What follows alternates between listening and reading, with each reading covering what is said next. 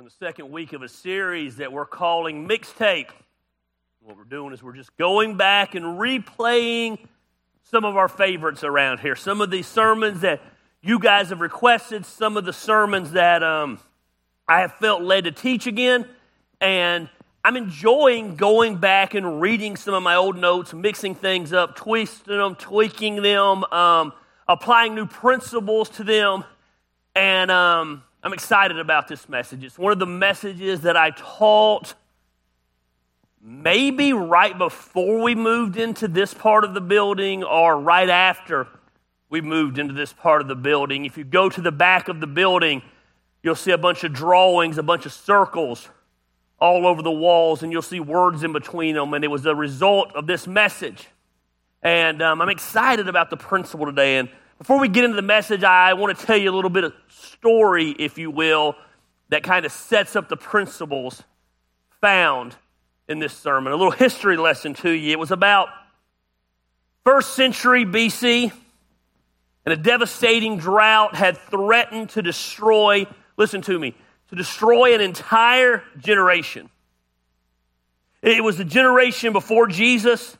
The last of the Jewish prophets had kind of died off about 4 centuries before. Miracles were such a distant memory that they seemed almost to a lot of people like a false memory. It was a drought time for the people of Israel, not only in the fact that there was no physical rain, but there was no spiritual rain. There was a quietness, if you will, when it came to the movement of God. The crops were dying. The animals were dying. The humans were dying from lack of water. It was the most severe drought of its kind at this time. And the people of Israel felt like there was a God who had not been heard from. Historians, if you go back and read, you will see that it became a dark time for the Israelites. It became a dark time for them as they began to feel that God had abandoned them. But there was one man. They say he was an eccentric, wise man, and he lived right outside the walls of Jerusalem. And this man was known for the power of his prayers. His name was Honi. And even the people, though they could no longer hear from God, this man believed God could still hear them. It's funny, you don't think a lot about rain. It's raining today. When rain is plentiful, it's almost an afterthought.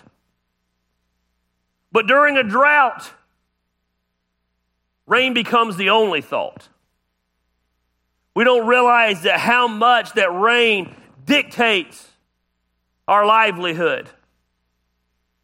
Again, from the animals that we eat to the vegetables that we eat to the water that we drink, it all comes from rain. And it's one of those things that we take for granted when it's happening, and when it's not happening, panic begins to set in.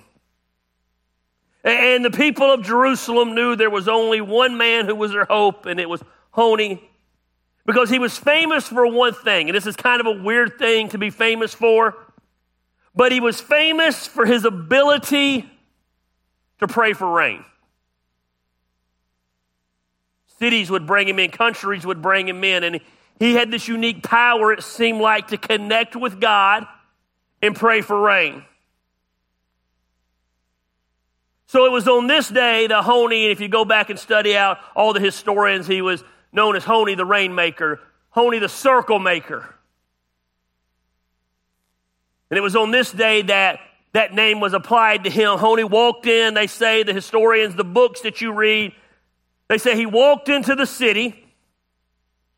He carried a 6-foot staff with him everywhere he went.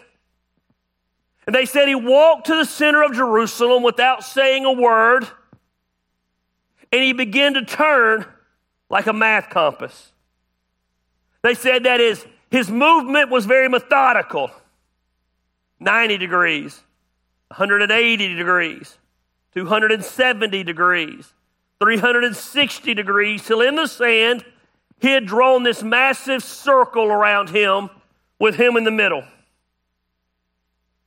As you read the people who witnessed this, they say he never looked up as he drew the circle. He never uttered a word as he drew the circle. And what probably only took a few minutes but seemed like hours, Honi stood inside this circle he had drawn, and they say he dropped to his knees, he raised his hands to heaven, and with the authority of a prophet, they say Honi began to call down rain. He began to call out to God. And they said the first words out of his mouth was this: Lord of the universe, I swear before your great name that I will not move from this circle until you have shown mercy upon your children. They said as these words echoed from his mouth, this quiet, eccentric man who lived on the outskirts of town, they said as the words came out of his mouth with such authority that there was a shudder that went down the spine of everyone within earshot. They said it wasn't just the volume of his voice. I thought this was interesting. One of the historians said it wasn't the volume of his voice, it was the authority of his voice. They said as he began to call out to God, there was not one sense of doubt. And then they said almost instantly it happened. As his prayers ascended to heaven, raindrops began to descend to the earth. They said literally there was an audible gasp that swept across the thousands of people gathered to witness this. Every head, obviously, they're in the middle of a drought. They haven't seen rain in years, and every head turned heavenward. But they said Honi's head remained bowed. The people rejoiced over each drop. But Honi wasn't satisfied with just a sprinkle. Still kneeling within the circle, they said for the second time he lifted his voice, and these were the words that he uttered. He said, "For not such a rain have I prayed, but I have prayed for a rain that will fill cisterns, pits, and caverns." They said as soon as the words left his mouth, the sprinkling, the mist, turned into a torrential downpour. One of the historians said that no raindrop was smaller than the size of an egg. They said it began to rain so heavily and so steadily and so quickly that people began to have to flee to the Temple Mount to avoid the flash floods that were starting from this much rain coming down. And yet they said Honi stayed in the circle. He was sprinkling and he wasn't happy, and now a violent rain had come upon the land and flooding in a place that had been drought, and he wasn't happy. And they said he lifted up and he said these words: not for such rain have I prayed, but I have prayed for rain of thy favor, blessing, and graciousness. And they said almost immediately, like on a hot August day when that perfect storm moves in, like today, it began to rain calmly. It began to rain peacefully. And each raindrop to the children there at Jerusalem, it was almost like a reminder of God's blessing. It didn't just soak their skin, it began to soak their faith. And it would always be remembered to those people as the day that the legend of the circle maker was born. It's funny, the day before it had been difficult to believe that could happen, but after witnessing, it was impossible to believe that it didn't happen. It is literally deemed the prayer that saved a generation. In the history of Israel, it is one of the most significant prayers ever prayed. It is held up in lofty standards, the prayer of the circle maker. The circle that he drew in the sand became a sacred symbol to the children of Israel. And a single prayer changed the course of history. One day they're about to die from a drought. The next day God's favor and blessing is upon them. All because one man believed enough in prayer to call out to God when everyone else had given up hope. It's funny, we're well over 2,000 years since that happened. And I believe God is still looking for circle makers. Listen to me today. I believe God is looking for a generation that is willing to call out to him. I don't know that he's looking for multitudes to do it because I don't think he has very high expectations. And Ezekiel, he said, I sought for a man. He's looking for one person. He's looking for some people. He's looking for some people that in the midst of the craziness are willing to believe that they can call out to God and God will hear them and do great and mighty things.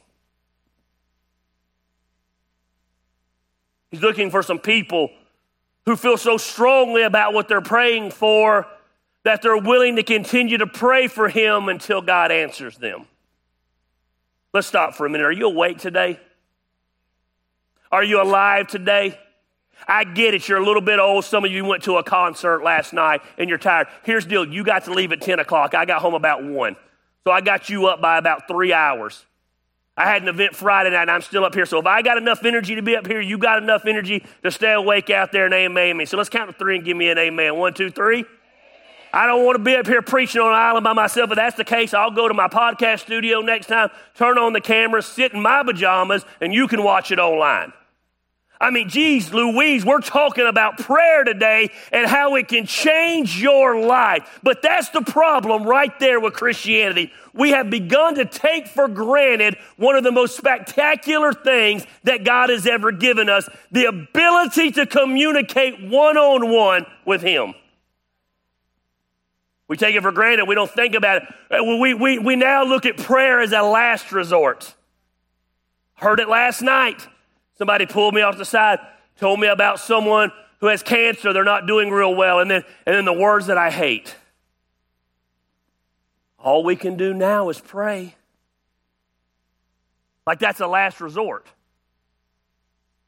How about we start with all we can do is pray? That we serve a God who wants to hear our prayers. One man was willing to draw a circle and say, I'm not leaving this circle until God answers some prayers. God is looking for a group of people who are willing to take prayer seriously. Listen, God is looking for a group of people who expect God to move on their behalf. God is looking for a group of people to draw circles in the sand and not leave the circle until they see God move. D.L. Moody, the famous evangelist, said every great movement of God began with a bended knee. You want to see God move? Start praying. You want to see God move in your church? Start praying. You want to see God move in your marriage? Start praying. You want to see God move with your children? Start praying. You want to see God move with your purpose? Start praying. You want to see God move in your finances? Start praying. You want to see God move in your relationships? Start praying. You want to see God move in your hurts? Start praying. You want to see God move in your habits? Stop praying. You want to see God move in your hang-ups? Start praying. Listen, the problem is we're so busy trying to do it ourselves instead of calling out to the only one who can do it. We throw up a haphazard prayer and then we get upset that we get haphazard results. How about we draw a circle, we stand in the circle and say, man, I'm not moving until God does. The Bible says in Jeremiah 33:3 says, call unto me and I will answer you. I love that. He says, call to me and I will answer you. How many of you have ever called me on my phone? Call me and I will not answer you. Do not call me when you can text me. I don't want to hear your voice. And do not text me 572 times a day, Dad. My dad has discovered music on YouTube. He's about 20 years behind. He's old. It's cool. And I always know when he gets off work because I get about 15 texts a day. Have you heard this song? Yeah, like 10 years ago, man. Don't call me. Only text me. And only text me when it's important. But aren't you glad I'm not God? Because God says, amen. Woo! Woo! Son. I mean, I'm pretty cocky and egotistical, and even I know that is not good for me to be God. Call to me, and God says, I will answer you. He doesn't say, I'll think about answering you. He don't say, I'll consider answering you. He says, call to me, and I will answer you. And here's the part I dig the most.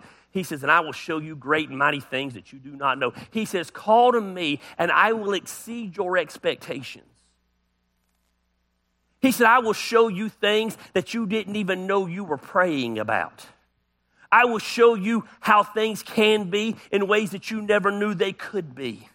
He says, call to me and I will blow your mind in what I want to do. He said, but I want to know that you're calling out to me. See, I believe we serve a God today who's looking for some people to stop praying cold prayers and start praying some bold prayers. I mean, we pray some of the lamest, coldest, haphazard prayers there are. I believe God's looking for some people to stop praying old prayers, just recycling the same old BS that you say every single day. And he's looking for some people to pray some bold prayers. I believe God's looking for some people to stop praying stole prayers just because you heard it and thought it sounded really good. And God's looking for some people to pray some bold prayers. Listen to me today. I believe sometimes we insult God with how small our prayers are. Bold prayers honor God, and God honors bold prayers. Let me tell you something today. God is not offended by your biggest dreams. God is not offended by your bold prayers. He is offended when we give him anything less. God demands perfection. He demands excellence. He wants us to come to him with everything. If your prayers are not impossible to you, you're insulting God. If you can do it on your own, you don't got to go to God with it. Prayer is a secret weapon of the Christ follower. Think about it for a second. God gives us, sinful man, a direct line to him. We're going to date some of you. How many of you remember the old Batman, Adam West Batman? I ain't talking about Michael Keaton Batman. I'm talking about Adam West Batman. Remember he had the red phone? Commissioner Gordon did.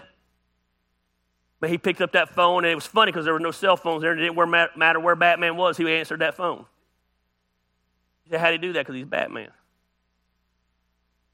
And God has given us a red phone access to him.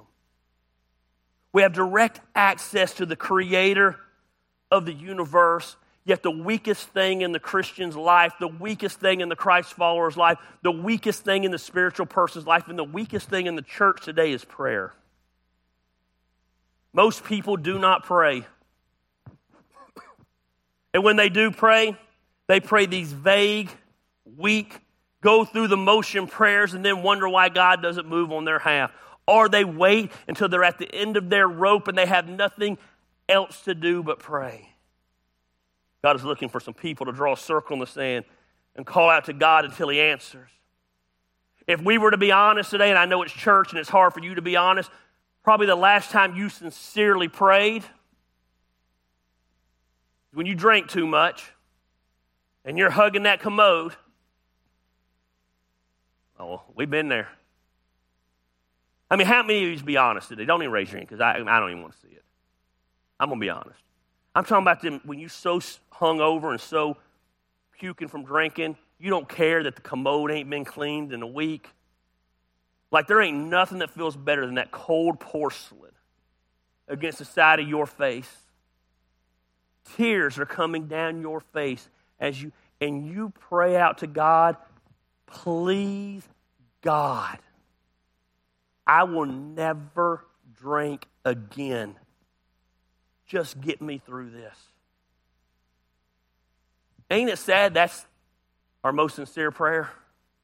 I ain't beating you up today. I've been there. I've been there to the point that the dog, the golden retriever, is licking my face. While I'm doing that, don't even care. Please, God, just get me through today. I'm going to puke again. Yeah, we take prayer. Sandra knows. She can't even hide it. She out there laughing, trying to hide it. 70 years old. She probably knew this week. 29 years old, excuse me. God's looking for some people to draw a circle in the sand and call out to God until he answers. You know, there's this awesome story in the Bible about the children of Israel. 400 years prior to where this story is, God had promised them, they had been in slavery to the Egyptians, and he had promised them this land called the Promised Land. Due to their rebellion, 40 years prior, they were enslaved, and God had promised them this promised land. And when he set them free from Egypt, it was 40 days' journey from Egypt to the Promised Land. 40 days. 40 years later, they're still in the wilderness because of their disobedience. But finally, the time has come for God to fulfill his promise to them. They're here and they're outside the land that God has promised them. And the only thing they have to do to get the land that God has promised them is they now have to go seize the land from Jericho. You think as they get ready to go to war, they'd be thinking about battle strategy. You think they would be getting their weapons ready, their formations ready. They'd be meeting with the leaders and the warriors and talking about how they were going to physically overthrow the city and take it. But God had a different idea. The Bible says in Joshua 6, now the gates of Jericho were securely barred because of the Israelites. So Jericho knows the Israelites are about to go to war with them, so they have secured the gates. Picture that with me. No one went in and no one came out. Then the Lord said to Joshua, so Joshua is the leader of the Israelites. Joshua is the one who's about to take them to war with Jericho. God is now speaking to Joshua, and you think he is going to give him a war plan, but look at what it says. Then the Lord said to Joshua, see, I have delivered Jericho into your hands. Do not miss that because we will come back to it. Along with the king and its fighting men. Now here's how we're going to do it. Are you ready? March around the city once with all the armed men. Do this for 6 days. God said, here's how we're going to do this. We're not going to attack the walls. We're not going to go at them with weapons. We're just going to march around the city once a day for 6 days. Okay. He says, have 7 priests carry trumpets of ram's horns in front of the ark. On the 7th day, we're going to march around the city 7 times with the priest blowing the trumpets. When you hear them sound a long blast on the trumpets, have the whole army attack. Nope. Have the whole army give a loud shout. Then the wall of the city will collapse and the army will go up and everyone straight in. We're going to march around the city once for 6 days. On the 7th day, we're going to do it 7 times. We're going to give a shout and the walls are going to fall down and the city's going to be ours. Seems pretty simple. Seems very unlikely to happen. I'm not a great war strategist, but it doesn't seem like the best plan to me. Other than it's what God told them to do. God said, we're going to draw a circle around that city. We're going to march around that city in a circle for 6 days. He said on that 7th day, you're going to march around that city 7 times, and we're going to draw 7 circles around that city. And he said, everything inside that circle I'm going to give to you because of your obedience and believing that I will do it. God's looking for some circle makers. So Joshua, son of Nun, called the priests and said to them, I like how Joshua doesn't even argue. We could take some lessons from that. It doesn't sound logical, but God told me to do it. It doesn't make sense, but God told me to do it. I don't really understand it, but God told me to do it. I pray more along the lines of this. God told me, but what, God? You sure? Listen, I know you're God, but how about this? I got this idea over here. And God, no offense, my idea seems logically to make more sense than your idea. At 47 years old, you would think that I have learned that God is right and I am not. That God doesn't care my opinion. That God doesn't need to hear my 2 cents worth. Joshua, son of Nun, called the priests and said to them, take up the ark of the covenant of the Lord and have 7 priests carry trumpets in front of it. And he ordered the army, advance. Not advance and fight. Advance. March around the city. Advance. Let's draw a circle around the city. An army guard going ahead of the ark of the Lord. When Joshua had spoken to the people, the 7 priests carrying the 7 trumpets for the Lord went forward, blowing their trumpets, and the ark of the Lord's covenant followed them. The armed guard marched around ahead of the priests who blew the trumpets, and the rear guard followed the ark. All this time the trumpets were sounding. But Joshua had commanded the army, do not give a war cry. Do not raise your voices. Do not say a word until the day I tell you to shout, then shout. They think they're fixing to go to a physical war, and Joshua said, chill. We're going to draw a circle. This is the promised land that God has given us, and it's taken us 40 years to get it, and I don't know exactly when he's going to give it to us, but we're going to draw a circle around it until he does. So we had the ark of the Lord carried around the city, circling it once. Then the army returned to camp and spent the night there. Joshua got up early the next morning. The priests took the ark. The 7 priests carrying the 7 trumpets before, marching before the ark of the Lord. The armed army went ahead of them. They did it again. So on the second day, they marched around the city once and returned to the camp. They did this for 6 days. Every day they get up ready to battle. They get ready for war. And Joshua says, no, we're just going to draw a circle around the city. But Joshua, how are we going to take it over? We're just going to draw a circle around the city. But Joshua, what about? We're just going to draw a circle around the city. And God's going to give us what is in that circle in God's timing, because we're not going to leave that circle until he does. On the 7th day, they got up at daybreak and marched around the city 7 times in the same manner, except that day they circled the city 7 times. The 7th time around, when the priest sounded the trumpet blast, Joshua commanded the army, shout, for the Lord has given you the city. I think that's powerful. You're missing some things there. Shout in the present tense, for the Lord has given you the city. They have not went to war, and God has given them the city. Why? Because they did what God told them to do, and they drew a circle around the city. And they got up the second day, and they drew a circle around the city. And they got up the third day, and they drew a circle around the city. And they got up the 4th and the 5th and the 6th day, and they drew a circle around the city. And on the 7th day, they got up and they drew 7 circles around the city. And God gave them what was inside that circle, because they were faithful in going after what God told them to go after. What do you need to draw a circle around today? What in your life do you need to call out to God today? What is the thing in your life that you know you need a move of God, or it's going to destroy you, and you're going to draw a circle and not come out of that circle until God answers your prayer? God's looking for some circle makers today. He's not looking for someone to throw a prayer up and move on. He's not looking for someone to throw up some recited words. He's looking for someone to draw a circle and say, this is my calling in life. This is my dream in life. This is my vision in life. This is my purpose in life, and I will not get out of this circle. I don't care how many times I've messed up. I don't care how many times I've screwed up. I don't care how many times I've effed up. I will not leave this circle until God answers my prayer, because I want to see a move of God so bad that I'm going to do what God tells me to do. Now, there's some huge principles you got to do in drawing a circle. And I'm going to give them to you, and we're going to get out of here early, I promise you. I'm going to draw a circle around that promise today. And one day, God's going to answer it.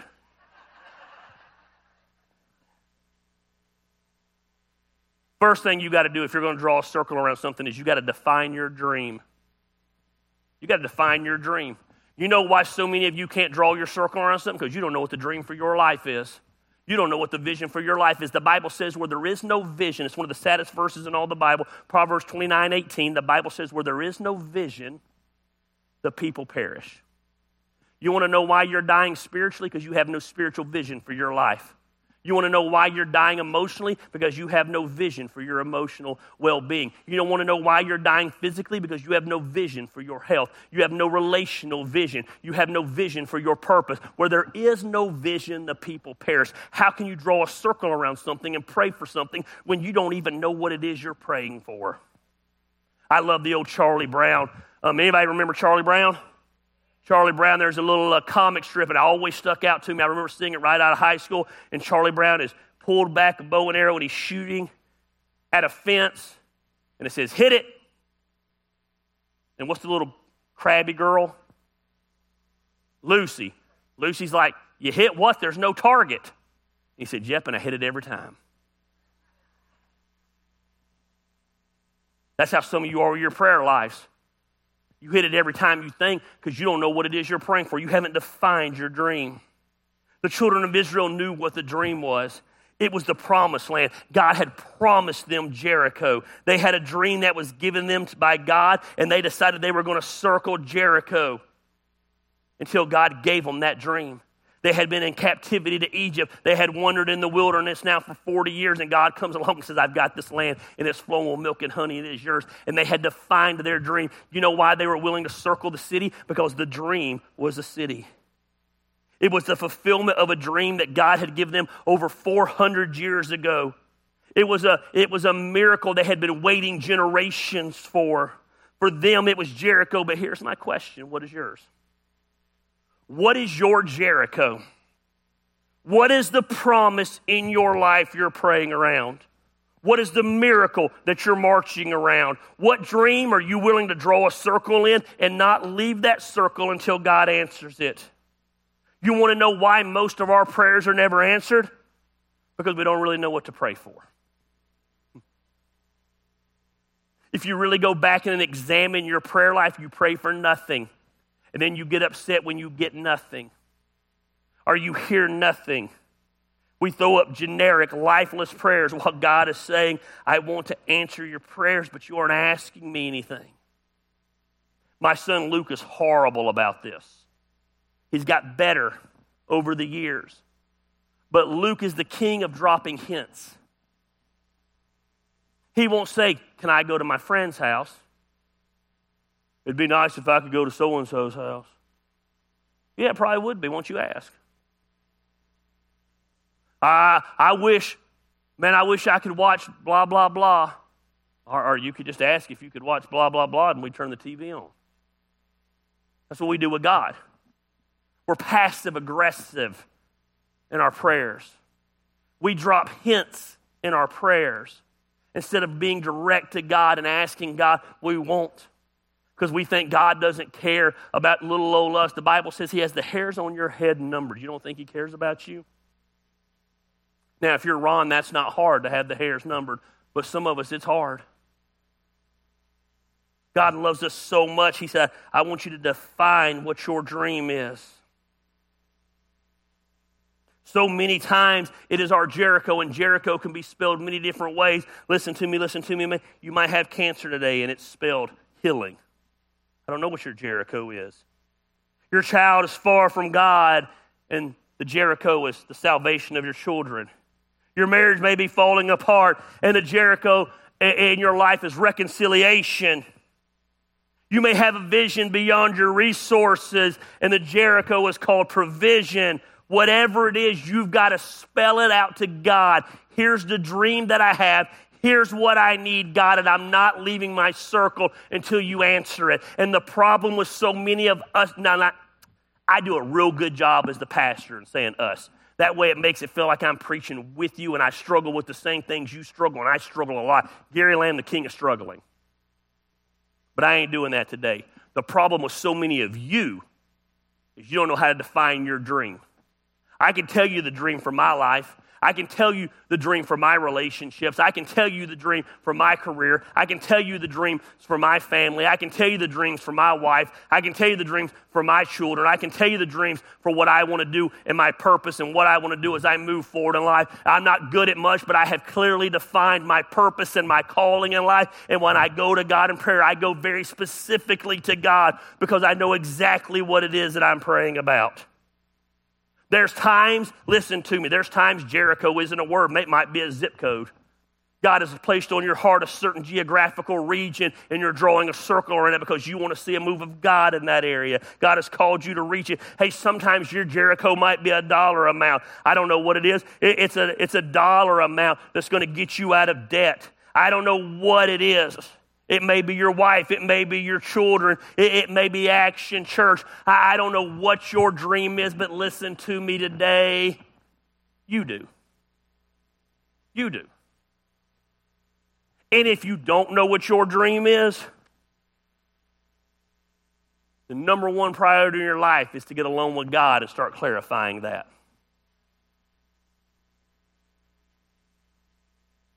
You'll never reach your destination if you don't know what the destination is. They knew for them it was Jericho. So not only are we going to define our dream, after we define our dream, we are going to claim our promise in that circle.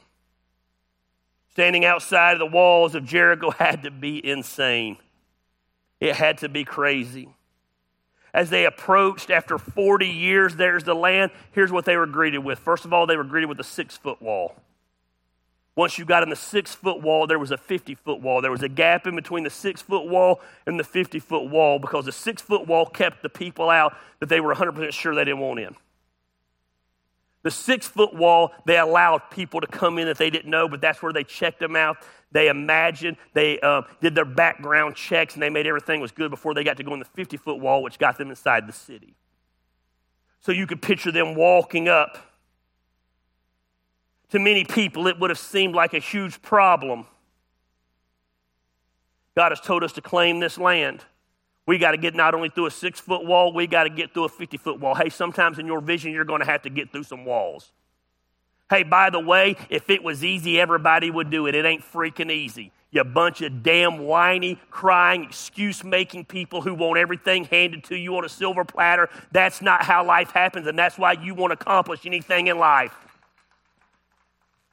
There's going to be roadblocks along the way. There's going to be walls along the way. But here's the deal. You're going to draw a circle and not leave your circle until God answers your prayer. They didn't see the wall and get discouraged. What others saw as a problem, like, oh my goodness. What others saw as a problem, they saw as a promise. God had promised them that land.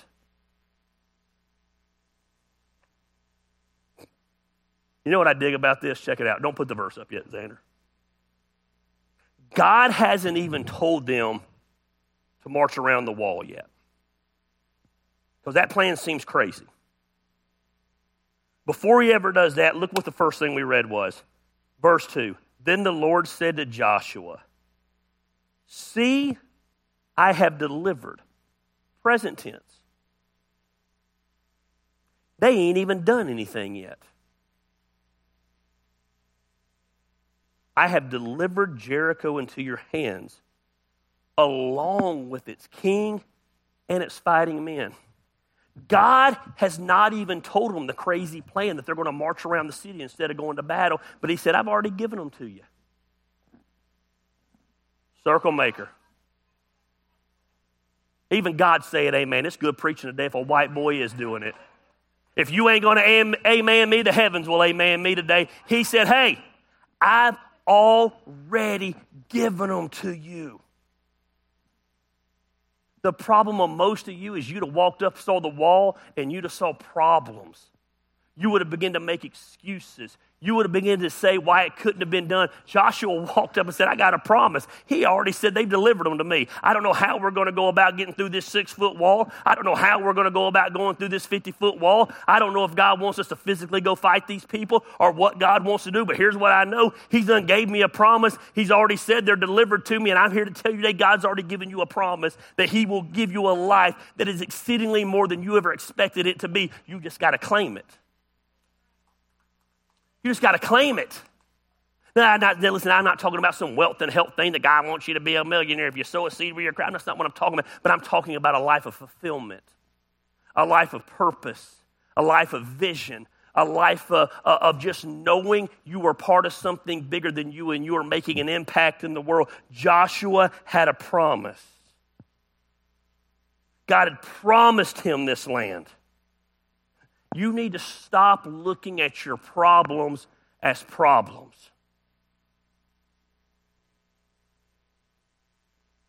You don't have problems. You got promises. And the quicker you accept that they're promises, the quicker you'll jump in that prayer circle and call out to God. God gave you an audible promise. You know what God's given us? God's given us a written promise. It's called the Word of God. This book is full of promises. A promise that is an answer to your problems. Let me go ahead and educate you real quick. It doesn't matter what your problem is, the answer is in this book. You just got to be willing to claim it. When you are praying, you don't circle your problems. You circle your promises. God, you promised me this. This is a horrible illustration, but I'm going to give it to you anyway, and it's a stretch. But I promised Emily when she turns 16, I'd take her to get her first tattoo. Tattoos are illegal in Georgia if you're under 18 years old. So I'm going to take her to Alabama to get her first tattoo. I don't really care if you agree with that or don't agree with it. I wasn't asking for your parenting advice. My point is this. I promised her for her birthday I would do it. She turned 16 in January. It's now June. She has driven me crazy. At least once a week when they're going to get my tattoo. Have you called about my tattoo? Have you found anybody to do my tattoo? Have you talked to the person about my tattoo? Have you done this? Have you done that? And she's claiming her promise that I promised to her. I promised it to her. I'm the one who told her I was going to take it to her. She's not asking me for something that I didn't promise. She's just saying, hey, be a man of your word. When we call out to God, we're not asking him to do something he didn't already promise us. He already promised it to us. When your marriage is on the rocks, God has a promise that what God has joined together that no man can separate. He says when your children are far from God, as for me and my house, we will serve the Lord. That's a promise from God. God says when you are lacking in your finances, the Bible says, my God shall supply all your needs. We have a promise. When you don't know what's next, God says, I will go before you and I will make the crooked places straight. We have a promise. When you feel alone, God says, I will never leave you nor forsake you. I feel so alone in life, I'm just depressed. Shut up. Someone asked me, I'm going to offend some of y'all right now. Someone asked me, what do you think about depression? I don't have time to be depressed. Do I think it probably exists? Yeah, it probably does, but I don't have time to be depressed. I got a purpose to live. Problem with so many of you is you want to oh my gosh. We're going to make everybody mad today. You want to wallow in your mental health. Instead of claiming the promise of God, you feel so alone. God says, I'll never leave you or forsake you. Maybe the answer to your mental health is the promises of God. Quit feeding negativity into your life and start feeding the promises of God into your life. I don't think I'll be back. Well, I don't really give a rip. You just heard the truth, so leave knowing the truth. You've messed up. Oh, Carrie, I've messed up. You know what? We got a promise that God says, I'll forgive your sins and remember them no more. You feel like you've sunken so deep in life. God says, I will pick you up out of the miry clay and put your feet on a solid rock. See, whatever problem you have, there's a promise of God to get you out of it. The problem is you're focusing on your problems instead of focusing on the promises of God. You got to claim the promise that God has given you. Emily was just claiming her promise from me. She wasn't annoying me. She wasn't irritating me. She was claiming what I promised her. God says, I want you to claim what I promised to you. But here's the thing about a promise. It does you no good until you claim it. I've shared this story before. I had a house one time on Fate Con Road, and when I moved into the house was totally empty, and everything, and we were moving in. I opened this little bitty closet, and in this closet was a present. It was still wrapped. And the people who had lived there before had forgot it. So I contacted them and said, hey, there's a thing here I think you forgot. And they're like, oh, man, that got delivered the day we were moving out. And we set it off the side and we forgot about it. I said, well, it's here. I moved out of that house almost 3.5 years later, and guess what was still in that closet? That gift. They never came and claimed their gift. Now, here was the deal. It was their gift. The benefits of that gift was there. The enjoyment of that gift was there. But they couldn't enjoy the benefits of it until they came and got it. So when we moved, after 3.5 years, I claimed that promise and unwrapped that gift and had a nice Ninja blender that they didn't go 3.5 years of being able to enjoy. The Ninja blender was there for them, but they couldn't enjoy it until they claimed it. You can't enjoy the promises of God until you claim. So you got to define your vision, and you got to claim your promise. God is a God of promises. And when God promises you something, you can take it to the bank. We have become a weak, excuse-making generation that actually glorifies being weak. It glorifies feeling sorry for yourself. And as such, nobody wants to claim the promises of God anymore. God does not create weakness. God made you bold. He made you in his image. You are not a mistake. You are not a oops. He told Jeremiah, he said, in your mother's womb, I knew you and set you apart. I've told you this before. You might have been a surprise in the backseat of mommy and daddy's car, but you did not surprise God. God formed you, and he shaped you, and he planned you, and he put promises inside of you, and he's got a dream inside of you, but you got to define that dream, and then you got to claim those promises. We need to learn the power of prayer. Listen. We need to learn to pray through. We need to learn that there's a difference between praying for something and praying through something. Praying for something is a one-time thing, and that's what we do. I prayed for this. No. Praying through is claiming your promise and not stopping till God gives you the answer. God, I'm going to drive you crazy. God, I'm going to keep calling out to you until you give me an answer. Now, God, the answer might be no, but until you tell me no, I'm going to keep praying to you because I want to see a move of God. I had someone come to me recently, and their teenager was in rebellion, and they were worried about that, and they said, man, I just feel led to pray for them. And they said, how long should I pray? And I said, as long as it takes. If I got to pray 20 years for my child, I'm going to pray 20 years for my child. I'm going to pray through until God moves. Circle makers pray through because they know that any moment God can break through. They refuse to leave the circle because they don't want to miss the movement of God. Praying through is about intensity. At times it can be so intense. Oh my goodness. I don't know if you've never experienced this, I don't know what to tell you. Man, your life is so intense and there's so much going on. There's so much chaos and it could even be all falling apart and you're praying through to God sometimes and you're begging to God and you're calling out to God. There's times that it's so intense you can't even utter words. And the Bible says he hears us through our sobs. I don't want to get into some discourse on what speaking in tongues is, but here's what it means. And to me, it's when you're praying so intensely that you can't even make out the words in those heavenly tongues. God hears them and knows your heart and knows what you're praying for. We're praying through something. When you're just calling out to God and just brokenness and begging him to move, and you're not going to leave the circle till he answers. When was the last time you found yourself there? I refuse to live my life less than what God called me to live it. I know the dream in my life. I have defined it. And I will do nothing short of achieving that.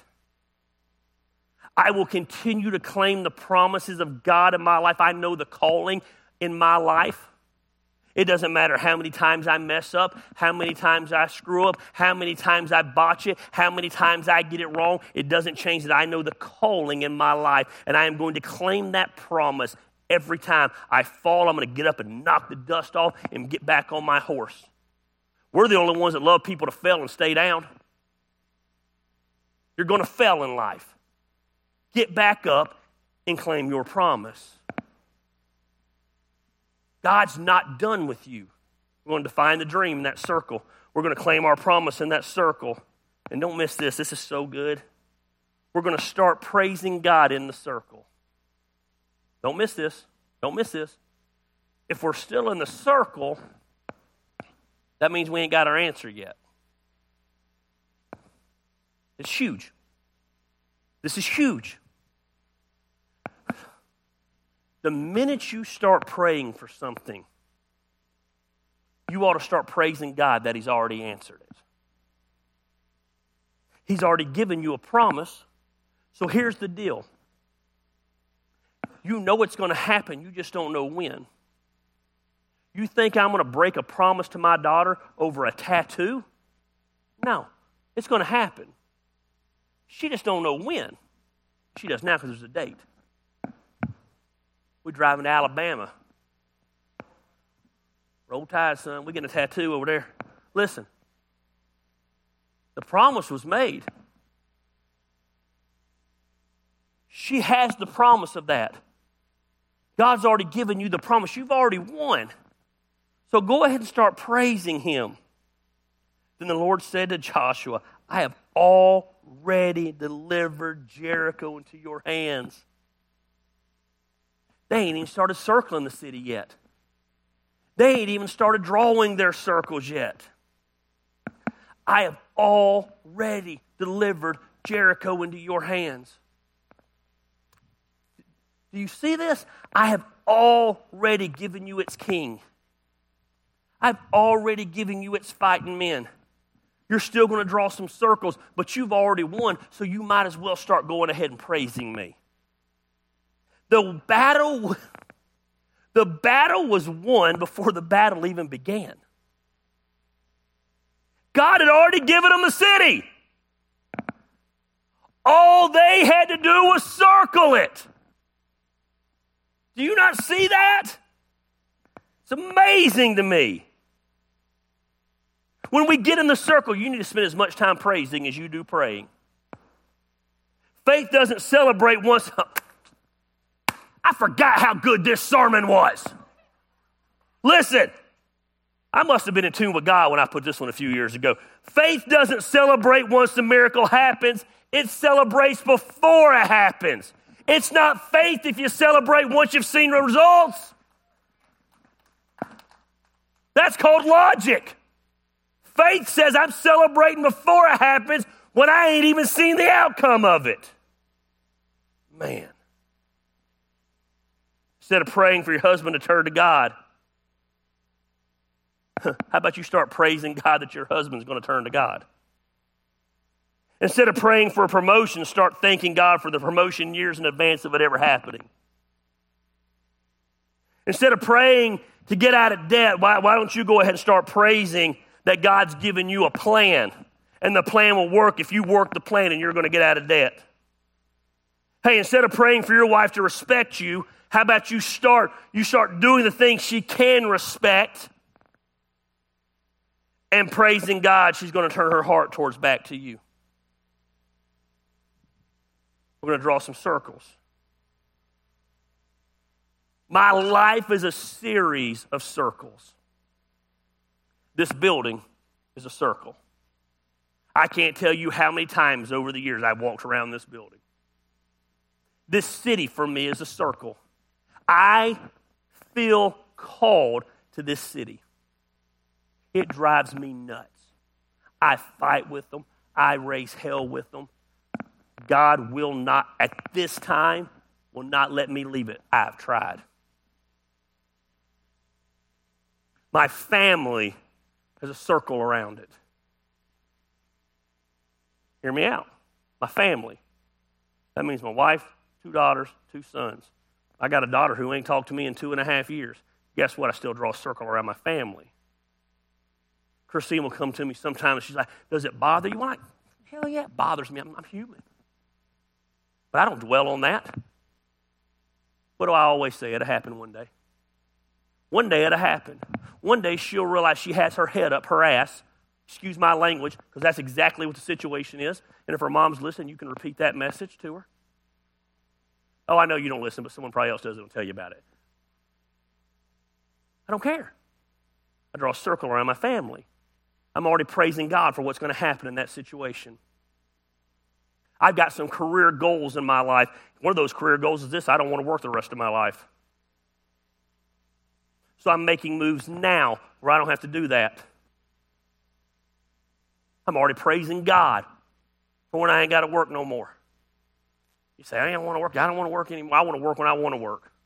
Well, don't you do that now? Yeah, a little bit, but I want to do it all the time. Man, if God has put a promise in your heart, start praising Him for it. What about a sickness, Gary? We don't have any control. Start praising Him for it. I want to say something. I want to be really careful here, and I do not want to be insensitive. And I legitimately, with everything in me, mean that. Sometimes when it comes to sickness, we begin to pray for God's healing. Start praising Him for the healing. And then something happens, and on our terms, God doesn't heal them, and maybe they pass away. I thought God was going to heal them. Do you understand we believe in a place called heaven? God did heal them. God doesn't always answer in the way we want Him to answer. The Bible says there'll be no sickness there. There'll be no sorrow there. It hurts us on this side, but they wouldn't come back here if they could. God answers our prayers. We just might not realize He answers them the way we want them to. So you start praising Him in the circle. Here's the deal, and I'm done. And I am done early. God's looking for some circle makers. He's looking for some people to draw a circle around a dream and fulfill that dream. Had lunch with someone recently. They wanted to hear about the church. What do you guys do? I said, we do Sunday morning. What else? I said, we serve our community. Man, have you thought about a youth group? No. What if I did it? Nope. What about small groups? What about this out ministry and this? Nah. We ain't doing it. Because here's why. I'm the church. You're the church. Each and every one of us are the church. And this church does all kinds of ministry in this community and all kinds of ministries in this community as you do ministry and ministries in this community. All the time. So my goal as the pastor has always been in my mind to facilitate your dream chasing. But your dream chasing needs to have some circles around it. I want us to be a church full of people who are living their calling in life. And that happens when we become circle makers. Some of you are more worried about an action plan than you are calling out to God. You start with prayer. So draw a circle around it.